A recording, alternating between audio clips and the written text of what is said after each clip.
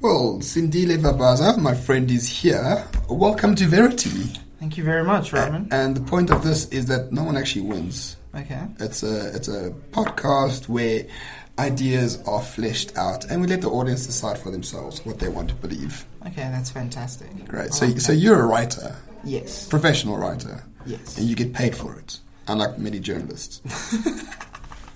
It's true though. Some people write for free, and if you read their stuff, you can see why they write for free, because no one will pay for dear. it. The fourth estate. The fourth estate, yeah. But anyway, I mean, what do you write about? What piques your interest in writing? Anything that takes my fancy, but I like to cover politics and just stuff in popular culture. I'd like to do a bit of sport. That's something I want to get into. Sports writing. Yeah, but more football. I don't care about that. The sports is that the one where they score a try or a wicket? I don't do sports. Yeah, no. The way they score the goal, but it's score the goal. Okay. Yeah, so it's pretty much that. And then I'm trying to write a book now. Oh yes. So put together a book, not too long, something that people can read, enjoy, something spicy. In South Africa, though, I mean, you'll be a bestseller if you sell 1,000 copies. Yeah, but I mean, it's fine. I want to put something out there. You got to start somewhere, and then we can see what happens with future projects. So the only reason I know you is because you got very insightful Facebook statuses. You post about, I don't know, between 5 and 10 a day. Yeah, on the move.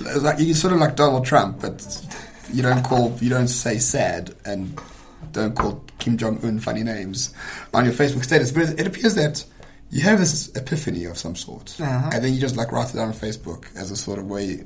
Is it note-taking or to keep it in memory? I don't know. When I was in high school, embarrassing, I kept a diary. And then it's kind of morphed into that. I used to write quite a bit, just jot down ideas and whatever else and whatever I'm thinking.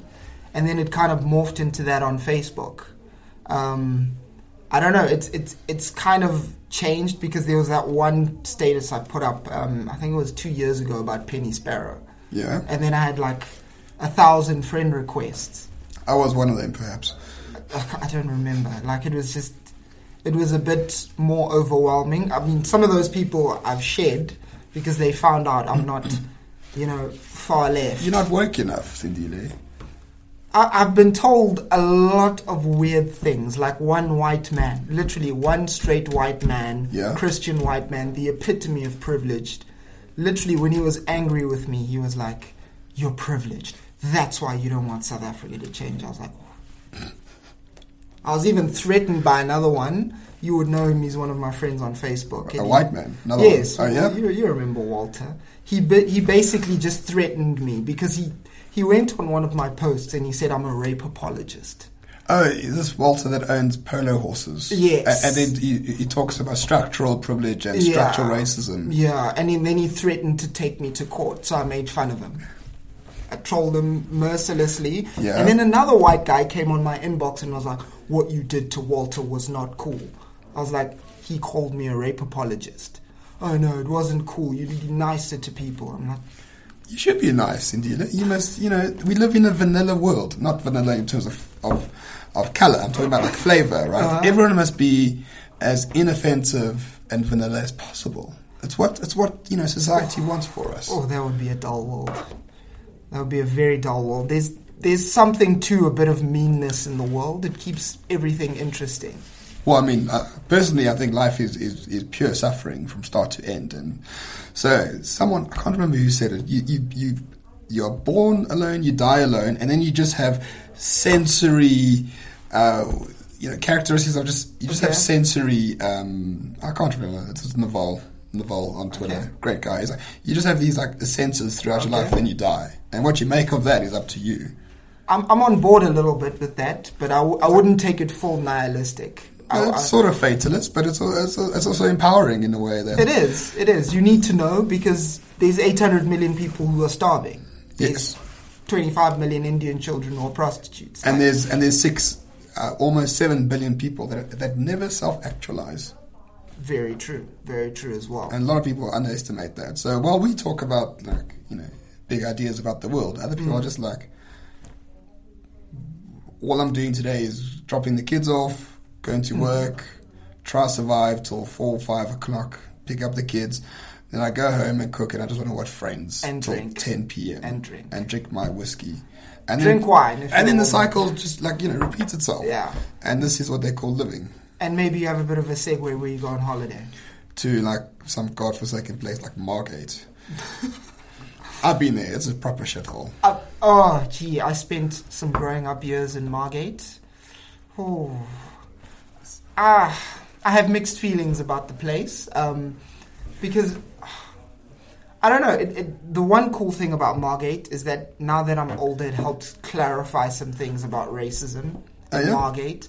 Because there was a couple of experiences when I was younger, and it made me think. Because I was sitting there as a kid on the beach, and I was having a vanilla ice cream. Like these older Afrikaans kids, maybe like 19 or 20, they walked up to me, they looked at me, they looked at my ice cream, and they were like, "Ooh, your ice cream's dirty," and then they walked away laughing.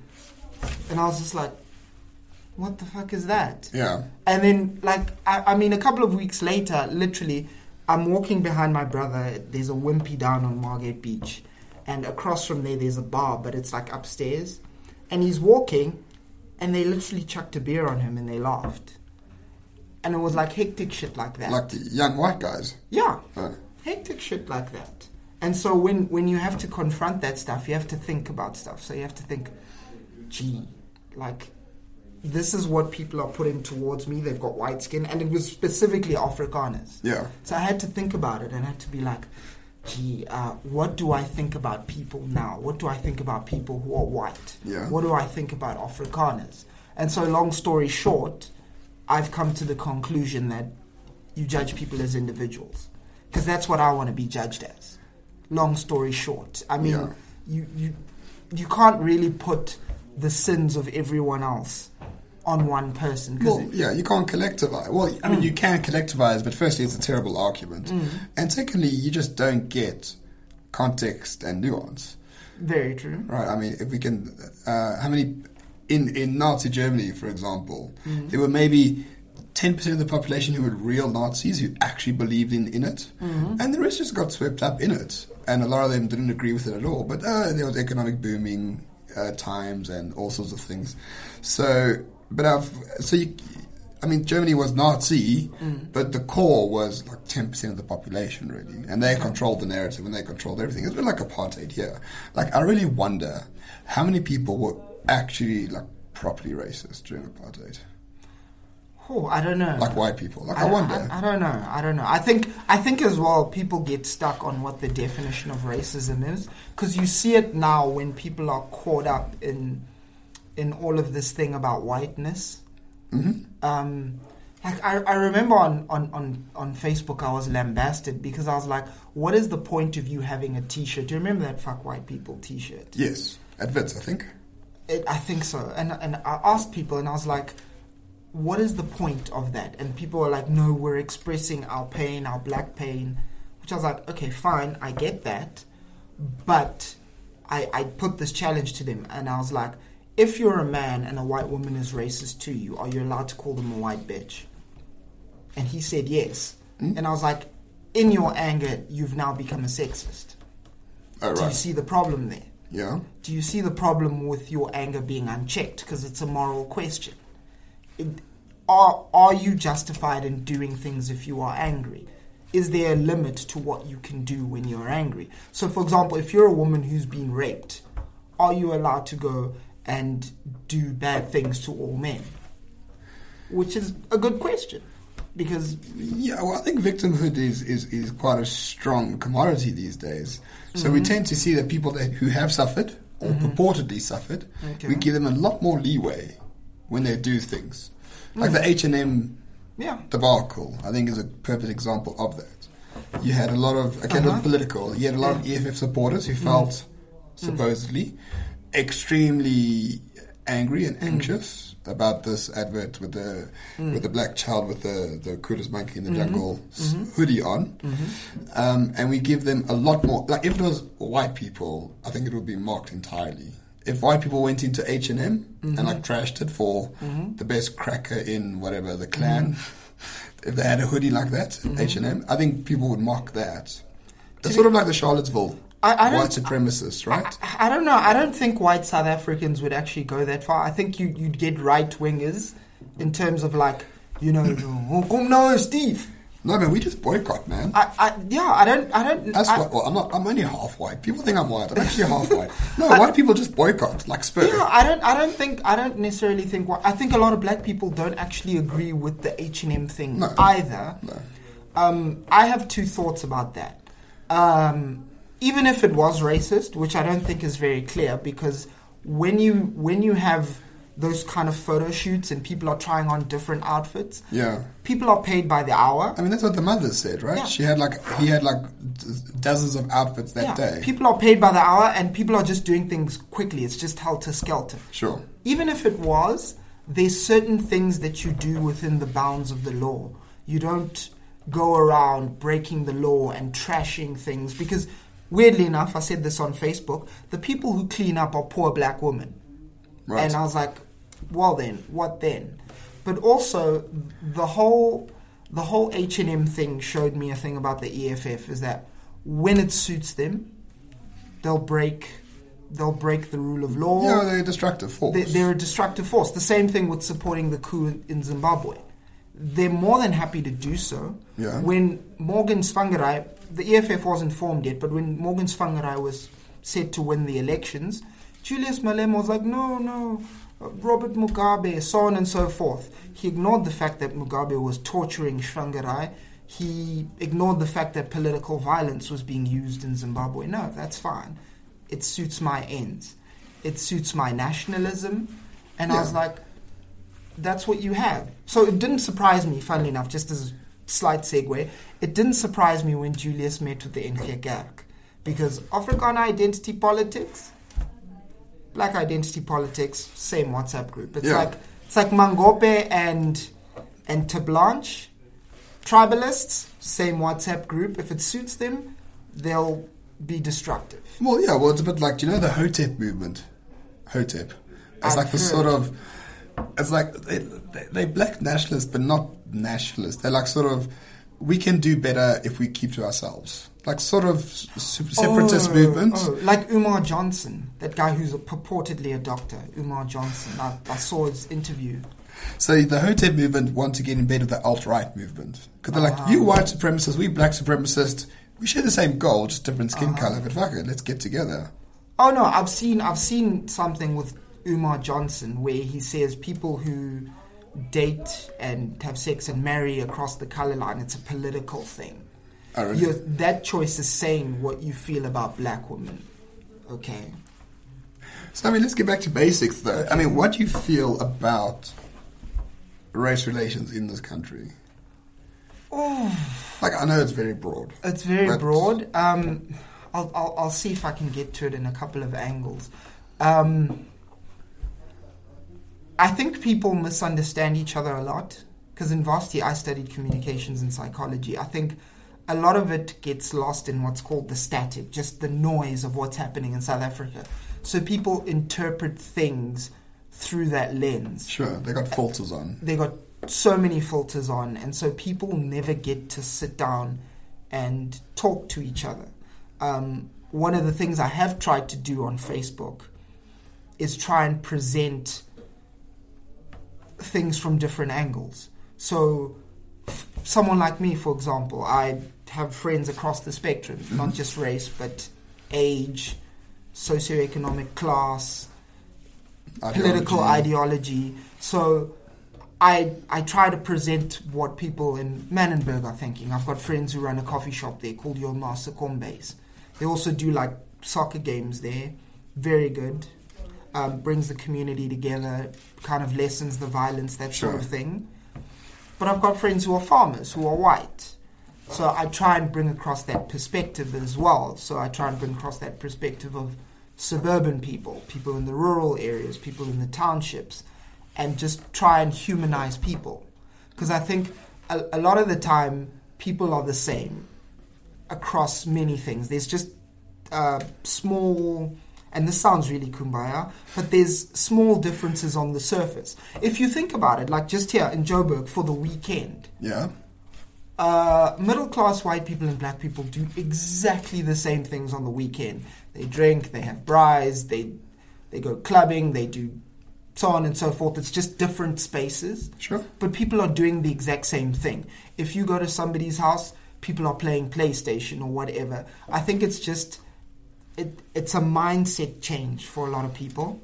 Because I think people are very scared of saying the wrong thing, which is the first thing. Well, we've got this shaming culture that's getting very prevalent at the moment. Exactly, because people I think there's a difference between people who say the wrong thing and they're not aware. Because that's a skill I've picked up over the years, is seeing the difference between people who just say something where you just say, listen, dude, saying this, don't say that to me. It's a respect thing. Sure. Like, don't say that to me because that's disrespectful. You bring them aside and you talk or whatever. If they don't want to listen, then you tell them, fuck you. Yeah. Basically, because there always has to be respect between people. And then there's just shitty people who like stirring. Yeah. Because I learned that when I was in Margate. Because you'd have people, you have certain groups of white people, like, who will literally go up to you if you're a black person and be like, oh, you're a monkey, or what about all your poor brothers who are toy-toying? And I remember the one time I was walking past a house, going to a friend's house, and this guy, literally in the street, he shouted across from me, and he was like, oh, why don't you tell all your brothers to stop toy-toying? And I looked at him and I was like, who are my brothers?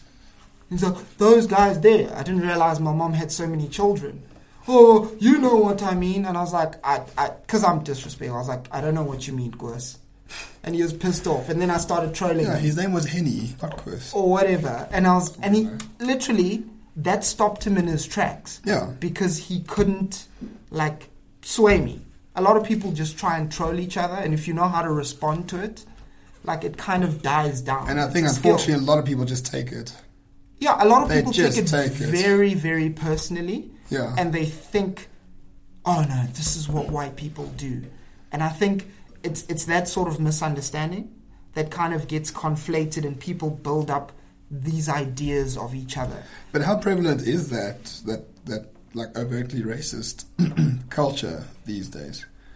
Well, it's not prevalent here in Joburg because where we live, it's not prevalent. That's my filter. I've lived in Joburg my whole life. Yeah. Okay, I grew up on a farm, slightly different, but I don't see racist incidents like every day. If I notice it, like it's like marks itself on it. It's like, geez, that happened. I can't imagine that happened. Like if in Joburg, if like the estate agent Vicky, someone or other, Momberg, who called the police like all sorts of disgusting racial names, like that makes like huge news. It does, because I think here's my theory on Joburg. I think Joburg's 20 years ahead of the rest of this country, my opinion. Because when I moved to Joburg, that also kind of changed my mindset. Because I think, how do I put this? I'll explain it. I think white people in Joburg are different, to be honest, just as a general overview. Yeah. I think you have different relationships. Because I think one of the things I find when I go to other cities is that white people are sometimes quite standoffish. Like, why the fuck would he talk to me type of vibe, you know? Oh, like that sort of like, you suspicious. know, because I don't necessarily make conversation when I'm outside of Joburg with white people. I don't necessarily say, oh, hi, how you doing, whatever. Because there's been times where people have been like, and they just looked at me up and down like, why the fuck would you talk to me? And I've just been like, gee, that's a bit weird. Or you're walking, even in a mall, and like, I will be startled, like, oh, gee, he was...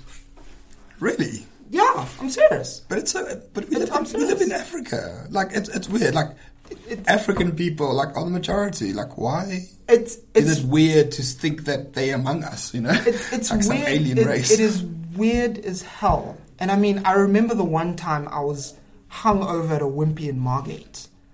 And I'm looking across at the car because I'm out of it. And I'm just trying to get some water. And literally this white girl, she's there, she looks at me, she's like, how dare you look at me, blah, blah, blah, blah, blah. And she started crying. And it caused a huge thing. And it was an uncomfortable experience where I had to explain to people like, look, I'm hungover. shut the fuck up. I'm looking at the car and I'm just looking into space and I'm trying not to think. Calm down. And it was such an uncomfortable experience. But how does that, how can I explain? Like, how do you not get over that? I'm not saying you should get over it, but how do you like judge your life? Like, how do you not become a bit resentful, or how do you not become a bit more militant? I think there's two things to it. From me personally, I can't speak to anybody else. One is you have to make a decision. I think I listened to a lot of Martin Luther King speeches. Let's put aside some of the other stuff he did, with the cheating and whatever. That's irrelevant to his ideas. You have to decide for yourself what kind of person you are. And that can't be affected by outside forces. Nobody can make you racist. You either are or you aren't. Somebody's mean to you, they're mean to you, and that's their thing. So for me, I had to figure out for myself what kind of person I want to become, what kind of country I want to live in. And the second thing that inoculates you is you have relationships with white people. Yeah. So now I have quite a number of white friends. I've dated a number of white people. I mean, I was best man at one of my best friend's weddings. He's white. I mean, you can't have a resentful view of white people if you know a lot of white people, if you've been to their homes, their kids, their spouses, who they are as people, their struggles. You can't really do that if you have those sort of relationships, because the strange thing is that when people get on Facebook and say, oh, all white people are shitty or whatever, it's real to you because you've got a friend. I've got white friends who've adopted black children, for example, and they're in that middle space. And you have to think about them because they're in Cape Town. So you have to think about them and you have to think about their children. You have to think about how they process that. And it's the same thing with how, if I turn it around, how I think about racism. If somebody's racist towards me, I have to think about, well, why are they racist, firstly?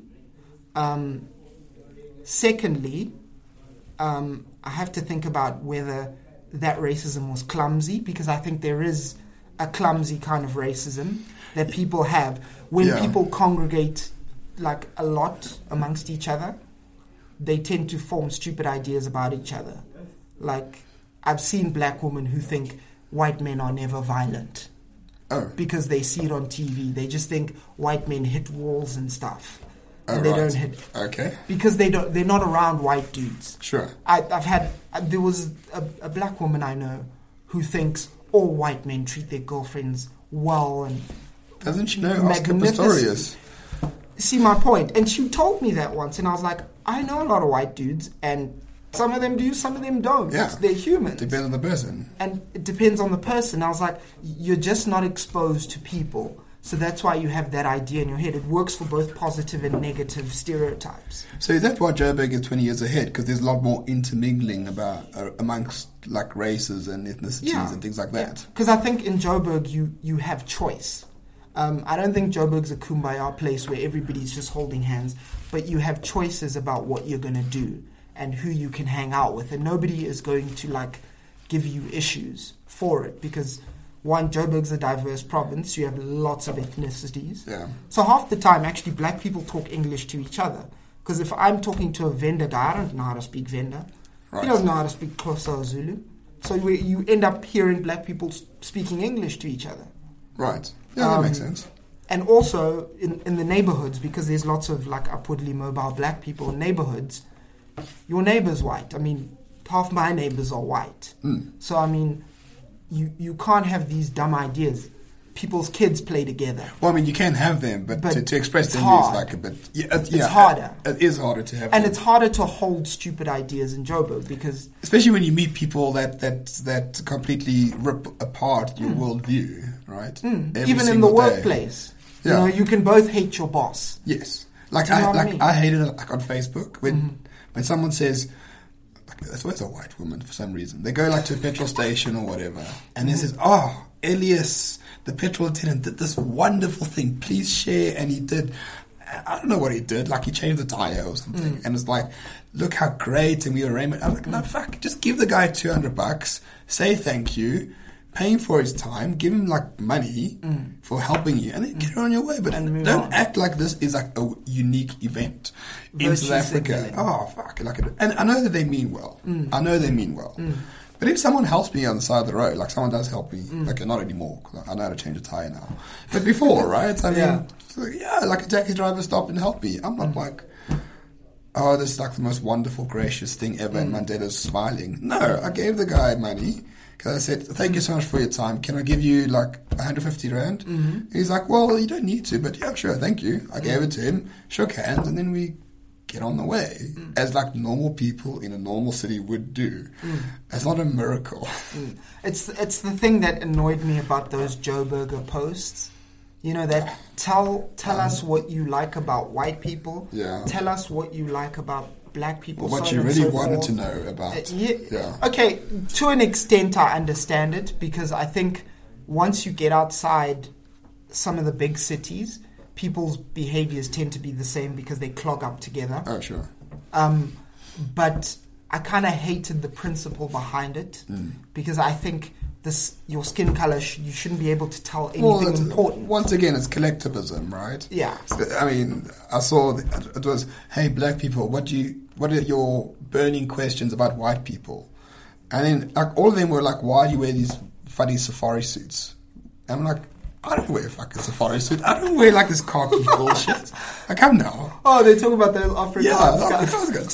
Say that about farmers or like people who live in rural areas who happen to be Afrikaans. But don't say that about like white people in general. Okay, yeah. Like, it's just a small thing, but like there's a misconception that we all have these khaki fucking two-tone shirts.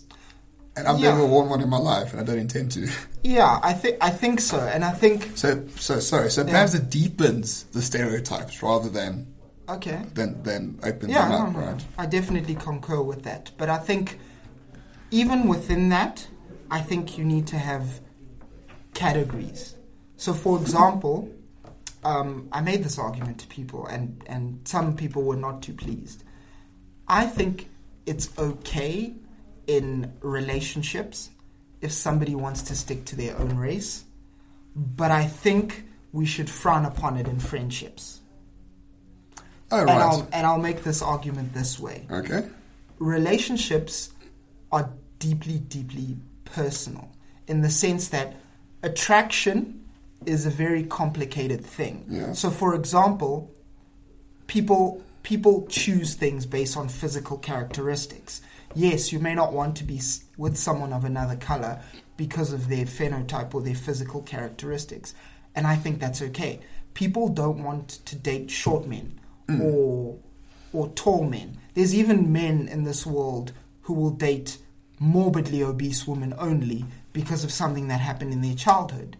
And that's okay because it's consensual. Yes, they discriminate against skinny women and women with more healthier body sizes, but it is their choice and it contributes to their happiness.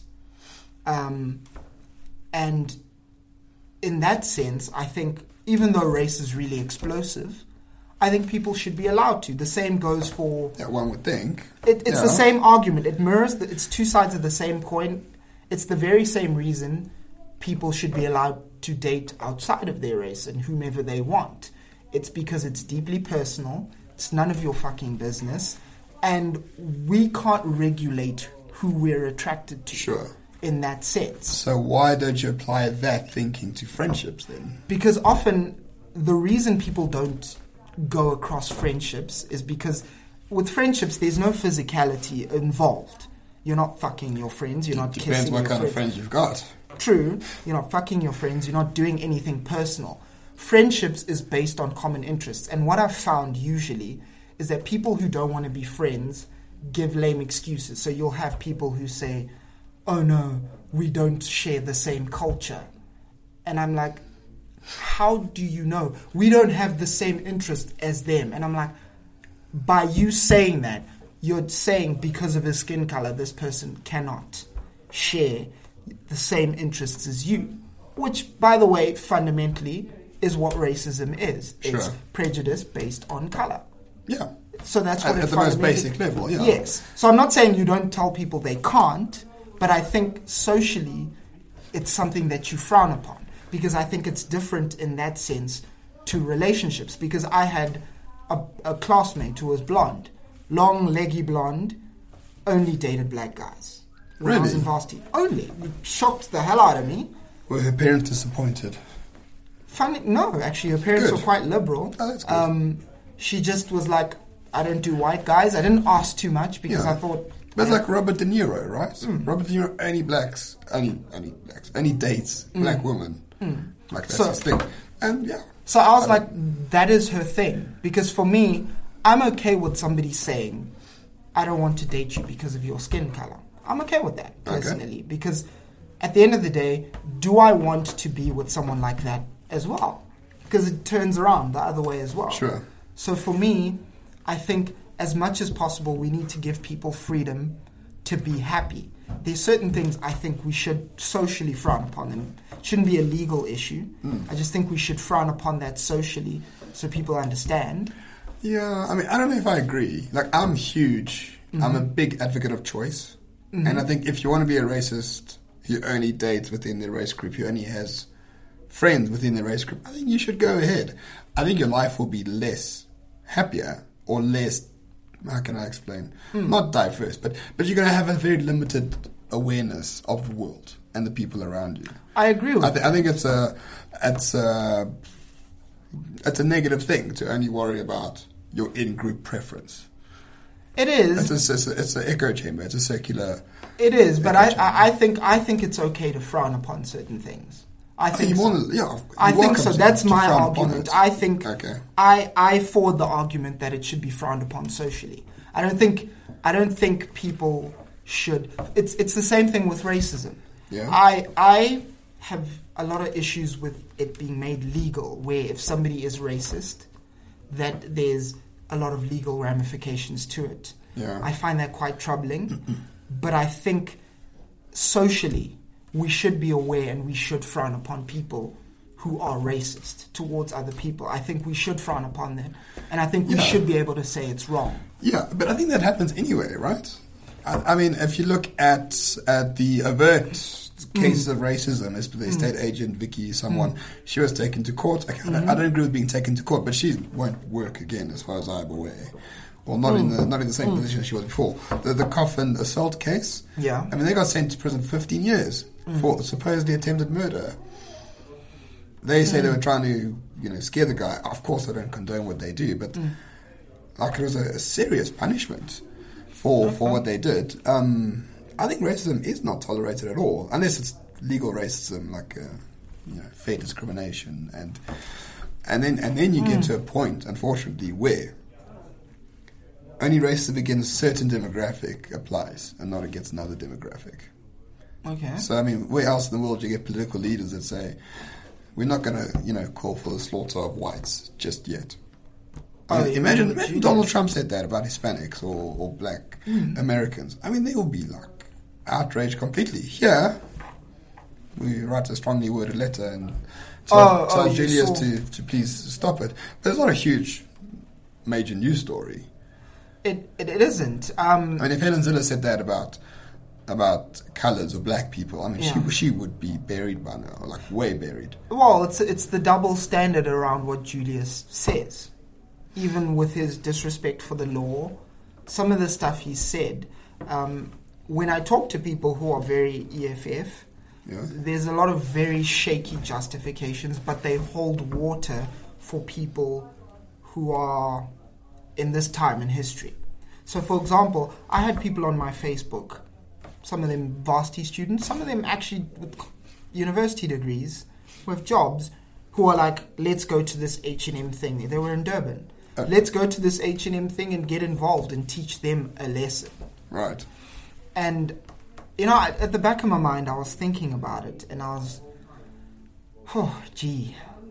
because their whole argument was, we are forwarding black dignity. I don't know how you forward dignity by trashing things. And another problem, it's such a bourgeois concept of dignity. That's what like irritates me a lot. I think there's insurmountable amount of suffering by black people in this country on a daily basis. Okay, a lot of it's very economic, but okay. Absolutely economic. But discrimination, not just when people say systemic discrimination, I always roll my eyes a little bit. But the person who gets up at 3, takes a taxi for 3 hours to work at a job that pays $5,000 a month, and then travels back home, it's not systemic discrimination, but I mean, that's a very difficult life. It is. And it's very difficult to get out of that cycle. Yeah. That happens every single day. Yes. And the EFF finds a hoodie on the internet more offensive than that. Yeah, I can see why, because the EFF majors on spectacle. Yeah. And spectacle, as we've even learned from Donald Trump, spectacle, when people are angry and feel left out, spectacle works. And so my thoughts on that, because there are people, for example, with their helpers. I mean, some people pay their helpers 1,500 Rand a month. And by the way, it's not just white people. Wealthy black people do it too. Well, Maria came to us from a black family, and she was not very polite about her conditions there.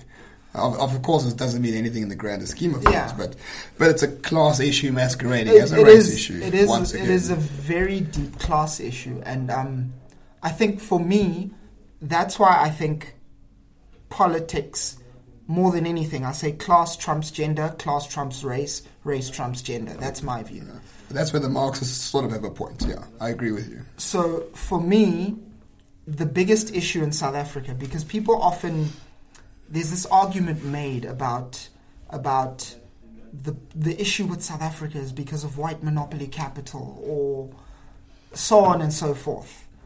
Okay, whatever. Let's put that aside for a minute. One of the major problem we have in this country is that we have lots of undereducated and underskilled people who are not fit for the job market. And as such, we need to find ways in which we can get people to work. It's what's the word? The demographic dividend. We have a lot of young people who can work, but who aren't working. And it can go either of two ways. We can go the way of the Asian economies, the Asian tigers. We put people to work, and we see growth, and we see improvement in standards of living. Or we can do what we're doing now, which is we can grandstand, we can go for spectacle, and give free education. And we can go completely left. Yeah. And we can have a situation in which you have lots of young people who don't have work, who are antsy, especially young men who are antsy, and that's where the violence and the very nasty, nasty, angry violence comes from. Because in South Africa, it's not just people murder people or rob people. Yeah. They torture them. They brutally rape them. And that anger comes from somewhere. It's not happening out of nowhere. And so where do you think it comes from, like that anger? A lot of people do use like historical context. I think that's part of it. I think that's certainly a factor, but I think present conditions. Yeah. And I think one of the other things that's often under talked about is the violence in lower income communities. I've got a friend in Cape Town who does play therapy with children in Manenberg. And one of the things she was telling me is a lot of people underestimate how prevalent gang rape is in that community. A lot of people underestimate how gang rape of little boys, especially, in that community. Because there is a study, people can look at it on the internet. Mm-hmm. Boys are more sexually vulnerable than girls in this country. People would be shocked to hear that. Really? People can Google that. And what you have in this country then is you have this culture, I think feminists are partly right on this, is that these young little boys are angry, they've been violated, and people are just telling them to suck it up. Right. Keep that shit inside. Yeah. It's not manly to cry. Do you know what I mean? Do you know what I mean? They've got a point there. And so you have this situation where you have a lot of angry young men. You have a historical context of violence. You have communities, low-income communities, where there's a lot of violence, where whenever somebody's angry, they take their anger out from their work situation where they've woken up at 5 and maybe Obas treats them badly, and they bring it home and they beat up their wife, they beat up their kids, they drink. So you have all this conflation of issues, which produces angry young men who are often jobless, who are often angry, who often, because they're not upwardly mobile, they often can't get access to women as well, which is why they're angry at women as well, which is why they terrorize young women as well. So you have all these social issues that stem partly from a lot of the social context, but also because of the economics. And for me, that's why it's so important that you fix things from the beginning. So now I have another friend in Cape Town who works, her church has started this organization where they target certain stages of life for young people in Cape Town. So for them, they do early childhood development. Yeah. Because if you've kind of seen the studies, the first 1,000 days of a child's life are absolutely essential. Sure. And they are a predictor of later success, your brain formation, all that kind of stuff. The nutrition the mother gets, they focus on that. They focus on plugging in the gaps in the school system. So some of the tutoring, the education. They focus on skills development with older people, making them more employable. Helping them, with entrepreneurial skills. Right. Plugging in that life gap. And those small things make like a huge difference in the long run. They do, because if we concentrate on doing that more in the long term, then I think we can begin to turn around the situation in South Africa. Part of the crime issue is linked to that. Oh, yeah, absolutely. Yeah, our policing is nonsense. That needs to be sorted out, actually. They scrapped a police university, which they shouldn't have. You're being very polite. It's not nonsense. It's fairly non-existent.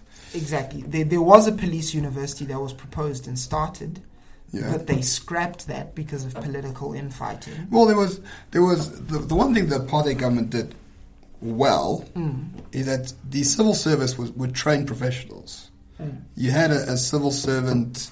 There was a college of sorts, a public officials college, where you had to get a degree in administration and management to become a civil servant, anywhere from a clerk to a director general or a minister or something like that. And so they gave you the skills and the knowledge. Scrap that as well, like post 95. So a lot of here's the thing. The problem is the National Party had this one policy which was awful for everyone.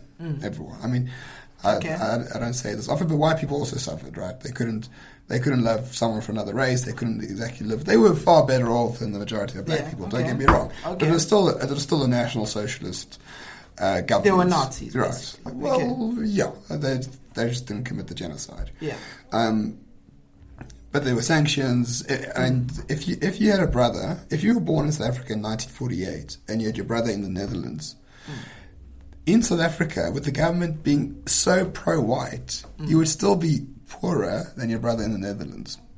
So even the most pro-white, segregationist, racist government in the world, well, maybe not in the world, but in South Africa, white people were still some of the poorest white people in the world. So, I mean, that's how shitty this thing was. And what was I saying? Oh, yes. So, the apartheid state, unfortunately, we scrapped apartheid, but then we scrapped everything that went along with it. Okay. And some of the stuff, especially like the public officers college and things like that, there was a meritocracy of sorts based on race, absolutely, don't get me wrong. But there was a way to get into positions in the state. Okay.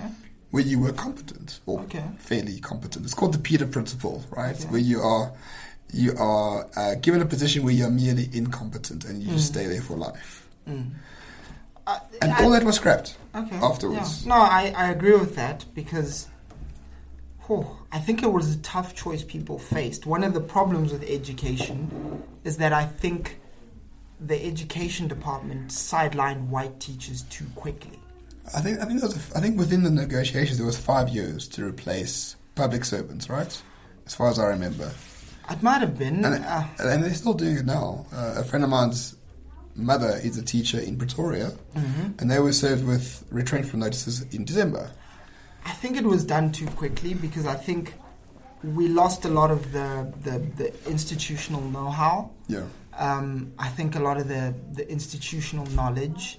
And so one of the reasons our education is in shambles is because of that, because you've had people who've known how to do it for a long time, but they were just cast aside. But then again, I don't know how you would have done that, because if you know what I mean, like if somebody comes in and is your boss, but you think you know better than them, and there was also, this racial, stuff going on. So I don't know how you would have done it, but it contributed to what we see now. Yeah, well, you could just keep the meritocracy and then just change the management system, right? I think so, but there is something to be said about institutional know-how, about the knowledge that's contained within you being able to understand how everything operates. Like, even if you're educated, when you get to a workplace, you still have to understand how everything works. Oh, yeah, believe me. You still have to be shown the ropes. And I think... We do a degree and then go work in what you studied. It's just two separate things. Do you see what I mean? Things. Yeah. So I think that's part of the issue as well. And I think that combined with what SATU is doing, basically ransoming kids. Yeah, the union. That's why we're messed up. I mean, we spend 6 times more than Kenya, but we get far less for our money. Yeah. So I think that is problematic in and of itself. Yeah, but I mean, that's why I'm an anarchist. Okay. And this is way off topic, but I don't think the governments of the world care necessarily. They do just enough to be re-elected, and the ANC in and of itself, and the DA as well to some degree, we are useful chattel, right? We are useful fodder for them when election comes. Okay. And so Thomas Sowell, the great economist, said there's 2 things a political or an elected official does. Okay. First priority, get elected. Second priority, get re-elected. No one knows what the third priority is because it's so far down the line and so divorced from the first 2. If we didn't have... I mean, I think that the overall issue in South Africa is this technocratic socialism that we have at the top. Okay. Espoused by by all the parties except the EFF, who are just far more left. Okay. But it's this notion that the state knows best. Okay. And we will constrain the private sector because we don't trust them. Okay. We will constrain them through regulations, the BE laws, and all the rest of it. All this will be for, it's all benevolence. The private sector won't change because they're racist, so we'll force them to change. And, look at us, we made them change. Whereas in the late 80s and the 70s, a lot of businesses went to court to hire black workers or black professionals in their ranks. That's not the majority by any means, please don't get me wrong, but it did happen a lot of times. Okay. So it's this notion that the state knows best, the government bureaucrats know best. Okay. And personally, selfishly, I think the incompetence of the bureaucracy has saved us from a lot worse. In what sense? Than today. Well, if we had Venezuela, the civil service in Venezuela is very efficient. Okay. If the ANC got away with what they wanted to, if you look at the policy documents, it's controlling everything through technocratic socialism. So it's not about control of the means of production. It's about the regulatory control of the private sector. Okay. And because they have incompetent civil service, they can never do it properly. So I think that saved us, quite a lot. But unfortunately, there's a lot of effects, like the education system, like the justice system, like all those things that just don't work for the majority of people. I'd actually like us to explore the voucher system. Though I am caught in now you're talking my language now. Yeah, I am caught in a couple, 2 minds because I'm trying to understand it better. Yeah. But at face value for me, because I read up on the Spark schools. I don't know if you know about the Spark schools. I know of them. The Spark schools spend as much on one student as the government does. It's basically the same. It's about 75 grand a year or something. But I don't have the exact figures, Okay. but I was reading that they spend pretty much the same. right. And so I was looking, the contrast in the quality of their education is quite vast between the two. Yes, So I think one would think. exploring that could be a possibility. I don't know how it would work in terms of Well, it's very simple. You just let the state fund and let the private enterprise manage. I hope so. Because the state wants to fund and manage. I Well, see the that. I ANC. see that. It's very overladen with administrative largesse. Yeah, The public yeah. education. Because the state has a vested interest in managing as well. Instead of, here's the thing: the greatest things we've done in history was never done by independent people. It wasn't done by the strong man. Albert Einstein didn't discover his equation. A lot of other people were working on it, and any one of them could have figured it out. Okay. Same with Alexander Graham Bell. He created the telephone, but there were many other people who were doing it as well at the same time. Thomas Edison, same thing. Okay. We are defined by trillions of decisions made by billions of people over time. Okay, I agree with that. And somehow, shit just happens. When people interact, create services, create goods, create needs and wants, not just the market, I'm talking about like ideas. The I agree concept with of that. democracy was not created by Aristotle. No, I agree with that. Many people created it. I agree with that. Yeah. And to segue, Yeah. that's why I'm a big fan of cities. Because it puts smart people, educated people, ideas people in proximity. Sure. That's where you get jet engines of innovation Right. and growth. And have you noticed, Yeah. whenever the state tries to control one thing, it retards that completely. Yeah. We're still using the education system that was designed in 1870 to create Prussian soldiers. Pretty much. It's like an industrial process. It's a prison camp, right? It's an industrial process. You can't piss when you want to. You can't have a break when you want to. You're forced to sit in queues. And there's a bloody factory bell that rings every 45 minutes to tell you where to go. It's 200 years later and we still have it. Yeah. For me, at least, that's why I think private education is actually better. I went to a private school, and a lot of people have that thing of, we end up at the same universities and stuff. Yeah. And my argument's always been is that there's more to life. It depends on what you value. Yeah. There's more to life than just simply a paycheck. You could get a degree in accounting Yeah.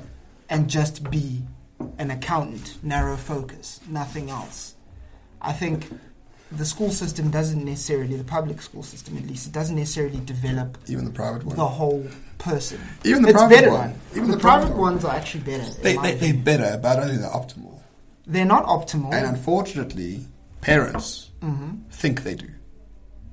Parents Yeah. think schools develop those critical skills or those critical development behavioral skills. And I don't think they do at the best of times. So parents sort of, leave that to the teachers. They can look after the kid and develop them. Mm-hmm.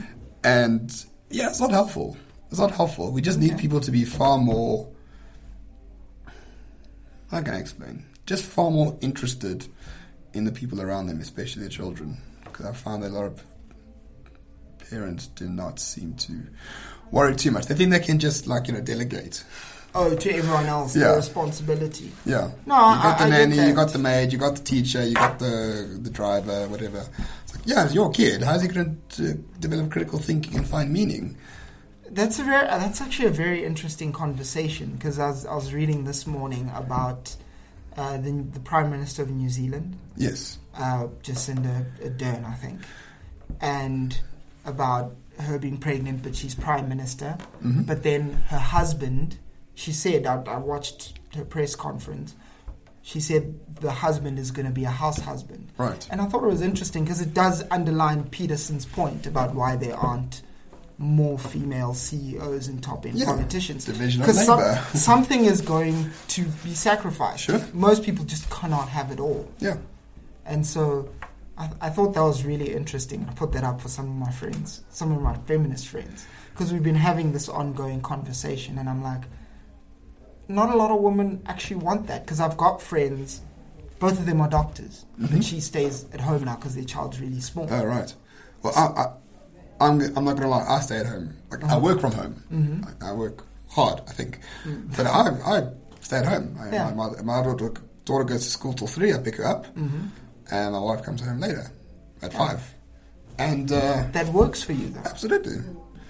Because you've got flexibility. But I'm not a lesser father. I think I'm a superior one to most. No, I think it's we live in a modern world. You got to be flexible. Sure. Like if I sit at home and I'm a writer, and I expect my wife who's working on, let's say, in the corporate world, if I had one, not saying I do. Oh, right. If I had one, it would be unreasonable to expect her to do all that kind of stuff because I'm more flexible. Yeah. Do you know what I mean? I fully agree with you. So, so basically, I mean, we're reaching near the end now. So basically, what are we saying? Are we saying anything? I'm saying that racism is unnecessary. Yeah. It's a good thing that people branch out. Cities are great. Joburg is fucking awesome. It is awesome. It is fucking awesome. It is the best city on this continent. The rest of it may be a shithole, but not here. Even so, it's our shithole. It's our and we are proud of it. And we're proud of it. Sindile, my friend, thank you, sir. Oh, it's been a pleasure. It's been a pleasure. Sorry, I forget how to do that. It's been a pleasure, everyone. Thank you, sir. And you must come back. There's so much we could have done 4 hours easy. Definitely. It's just a bit hot in here. It is. I'll be keen to come back. Awesome. Anytime. Thank you. All right. And where can people find you? Sorry, I forgot. I'm on Facebook and I'm on Twitter. Don't do Instagram. Are you on Twitter? I am on Twitter. I just got on Twitter. At @Vabaza, Vabaza. Okay. And then at Facebook, it's Sindile Vabaza. Yeah. Pretty much it. 100%. And anyone listening, follow Sindile. You will get angry. Half the time. Angry half the time. Then I just see Liverpool updates and like Real Madrid. That's on the weekend. And I'm like, that's boring. On the weekend. And then on Monday, like it just frazzles your intuitions. It's worth following. Yeah. Sindile, thank you, sir. Cool. See you Thanks, soon. man. Thanks, Ruben. Oh, very nice. It is hot in here. That worked well. Second time round. So, was the camera battery, is that what limited us? Memory card. Oh, memory card. Bigger memory cards apparently.